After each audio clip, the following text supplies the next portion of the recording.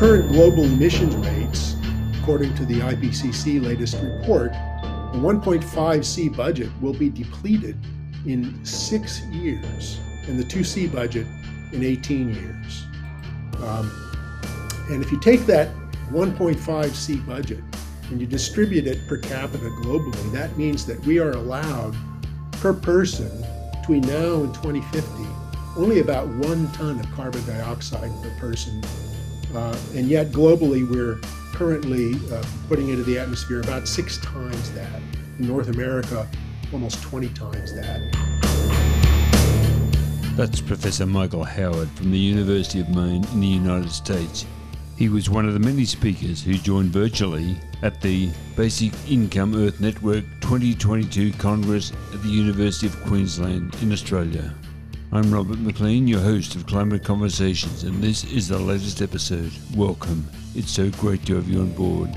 Climate Conversations is assembled here in Shepparton, in northern Victoria, Australia, on the lands of the Yorta Yorta people. Yes, the stolen lands of the Yorta Yorta people. I pay my respects to their elders, past, present and emerging. Join me as we listen to Professor Howard at the 2022 Basic Income Earth Network Congress in Brisbane. The challenge we all face from climate change is how to keep the global temperature from rising beyond 1.5 to 2 degrees Celsius above pre-industrial levels without locking hundreds of millions of people in extreme poverty and without imposing painful austerity on the most vulnerable in wealthier countries. This is a matter of justice, but also of political feasibility, because if we don't attend to what we owe to the least advantaged among us, we will not get the necessary cooperation to solve the climate problems. The genesis of this paper it's a response to a question that was posed to me by Philippe Van Parijs at a paper I gave for Louvain-la-Neuve earlier this year. And the question had to do with the compatibility of work time reduction and global justice obligations. That paper, I was arguing for several things. I argued that basic income in response to climate change involves 2 policies. First, carbon pricing and dividends, which would yield a kind of partial basic income. And then beyond that, ecological basic income to support work time reduction and work sharing, and thereby reduce demand for energy, which would come closer to a full basic income. As Philippe has argued many times, the old strategy for creating employment and distributing income involved growing the economy and investing in jobs. This has been faltering for many years, and it also collides with environmental limits to growth, notably global warming, but also other forms of environmental overreach. The strategy we need now will rely less on growth and more on redistribution. In other words, a basic income for distributive justice and a robust climate change policy. The question that was put to me about work time reduction is, do we really want to reduce work and then just sit back and enjoy the sweet life? Or should we frame this as consuming less in the global north, but continuing our work effort? And Philippe has developed that argument further in a paper earlier this year, and I believe it looked like the content of his address earlier in the conference. In his own words, consuming less in the global north does not mean producing less in the global north, because production in the north must help fund consumption in the south. Consequently, there is no realistic scenario for global justice that can dispense with massive financial transfers from the north to the south. I completely agree with that assessment, and just to elaborate, remind everybody that the historical emissions of carbon dioxide have been predominantly from North America and Europe, and they have left very little in the way of a carbon budget for either 1.5 or 2 degrees centigrade. In particular, at current global emissions rates, according to the IPCC latest report, the 1.5C budget will be depleted in 6 years, and the 2C budget in 18 years. And if you take that 1.5C budget and you distribute it per capita globally, that means that we are allowed per person between now and 2050 only about 1 ton of carbon dioxide per person. And yet globally, we're currently putting into the atmosphere about 6 times that. In North America, almost 20 times that. So what is a fair share of the remaining carbon budget? Peter Singer has argued for that equal per capita shares where everybody would get 1.1 tons per capita per year. But at that rate, even sub-Saharan Africa would need to make significant emissions cuts. The problem with equal per capita shares is that it ignores all that past pollution. It also ignores ability to pay, and it leaves too little room for development out of poverty, an injustice which developing countries simply will not accept. Therefore, wealthy countries must assume even more responsibility than equal per capita shares because of their past emissions and because of ability to pay with minimal suffering. Now, if you calculate what that equal per capita share would be, it would come to about the US, which is puts in 14% of CO2 emissions annually. A fair share would be about 37% responsibility for global emissions. And that means that the United States would have to reduce its emissions by about 190% between now and 2030. And it's very difficult to reduce emissions by more than 100%. The way that the obligation for the United States would have to be met is to reduce emissions as much as we can, but then pay the cost of emissions reductions elsewhere. The organization US Fair Shares, which has used the same modeling implement that I've been using, has argued that we should try to reduce emissions in the United States by about 70% by 2030, which is considerably beyond what's been pledged, and then assume responsibility for even more emissions reductions in other parts of the world, in places like China and particularly India. This will involve very large cash transfers from the United States. Estimates vary considerably, but even the lowest estimate is about 57 billion per year, up to a high of about $500 billion. And reasonable estimates can be found in between. The Biden administration's current pledge by 2024 is only a fraction even of the smallest of those estimates. Now, the problem for work time reduction, in addition to taking into account our global obligation, has to do with threats to productivity. If we restrict fossil fuel use, as Philippe von Parijs has argued, we will necessarily, other things equal, decrease labor productivity, and therefore more labor will be needed for the same amount of goods. Another way to put that is more labor will be needed to produce a given level of GDP out of which a UBI is funded, and a decline in work effort would mean an even lower UBI. As Philippe concludes, faced with the prospect of falling productivity, therefore, we cannot nonchalantly respond that we shall work less and relax, contenting ourselves with a lower level of consumption.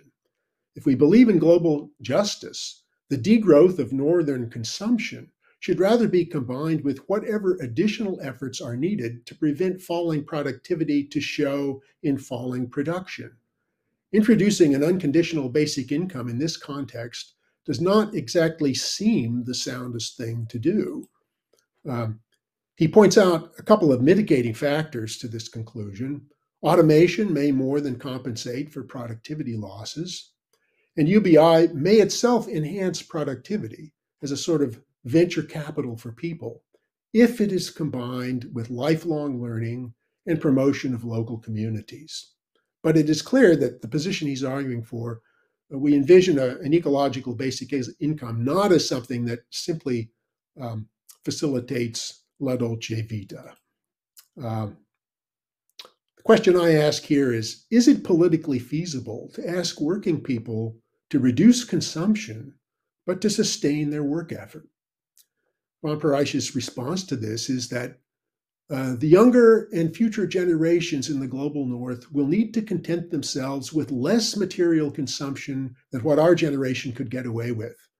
To make this fact acceptable to them, indeed to make them embrace their future enthusiastically in spite of this fact, one needs to offer them a realistic utopia. The emancipatory idea of an unconditional basic income must feature at the core of such a realistic utopia. An emancipatory basic income is an income that affords real freedom, or in Karl Weidequist's phrase, the freedom to say no, the freedom to form your own communities for work and living. UBI must therefore be high enough to make good on this promise. Question I have here is whether a UBI at the poverty line would be high enough. I'm not going to try to answer that, but I will simply point out that even a UBI pitched at, let's say, $12,000 per person per year, for most people will still leave them seeking meaningful and useful work. 2 points I want to make. First of all is that work time reduction is compatible with sustaining overall work effort. First of all, if it's combined with work sharing, you can have fewer hours per person, but the same overall hours worked if you bring more people into employment. Work time reduction can also be facilitated through productivity improvements while maintaining the same level of work effort. As Juliet Schor has pointed out, a 4-day work week can be as productive as a 5-day work week with many environmental, health, and social benefits. Those global transfers I was talking about, which, by the way, can include a small global basic income to reduce extreme poverty and to stimulate demand for necessities, can also include subsidies for imports of green energy infrastructure and lead to new employment in the manufacturing countries. Second point I want to make is we need to look a little more closely at the distribution of wealth, income, and emissions. Emissions reductions in the global north should not and need not fall on the most vulnerable there. An ecological basic income need not be part of an austerity agenda. As most of you who are familiar with this hourglass symbol know, the richest 10% globally receive over half of global income. Wealth is even more unequally distributed. And carbon emissions track pretty closely with income. The top 10% of emitters are responsible for nearly half of global emissions, while the bottom 50% are responsible for only 12% of global emissions. Therefore, as Chancel, Piketty, and others have argued, the burden of emissions cuts by 2030 can and should fall on the more affluent, both in rich countries and in emerging countries. In the United States, for example, to reduce emissions by half by 2030, the top 10% need to reduce their emissions by about 90%, the middle 40% by about half, but the bottom 50% are already about where they need to be.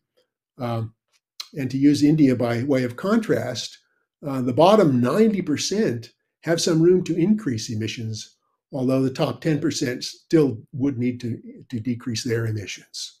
Now, how to bring about responsibility on behalf of the wealthiest? Well, Chancel, Piketty et al.